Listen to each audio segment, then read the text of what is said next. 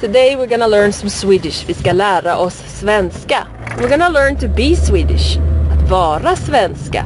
Be Swedish. Be Swedish. To be Swedish, you have to know about kaffe. Kaffe. Say after me, Ziv. Kaffe. Kaffe. Kaffe är jättegott. Kaffe är jättegott. Bra, Ziv. Now we're gonna talk about something Det är inte bra, det är jättebra. Okay. Now, Ziv, we're gonna talk about something very important. Påtår.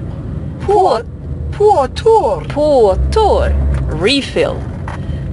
When you have a cup of coffee in a restaurant, you ask for påtår. Kan jag få en påtår, tack? Say after me. Kan jag få tår, tack? Nej. Kan jag få en påtår, tack? Kan jag få tår, tack? Again. Kan jag få en påtår, tack? Kan jag få tår, tack? See, we try it again.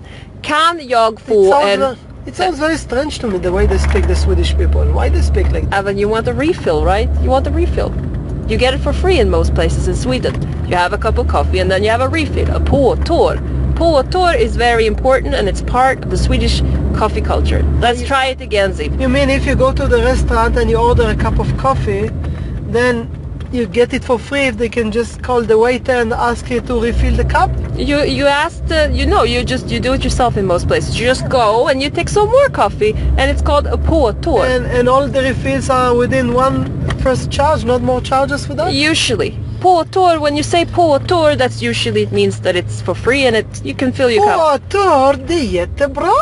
Jättebra, Ziv. Fantastic. Jättebra. Okay, so today we learned something new in Swedish, which is very important.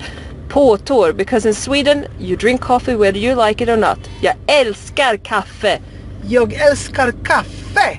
Jättebra, Ziv.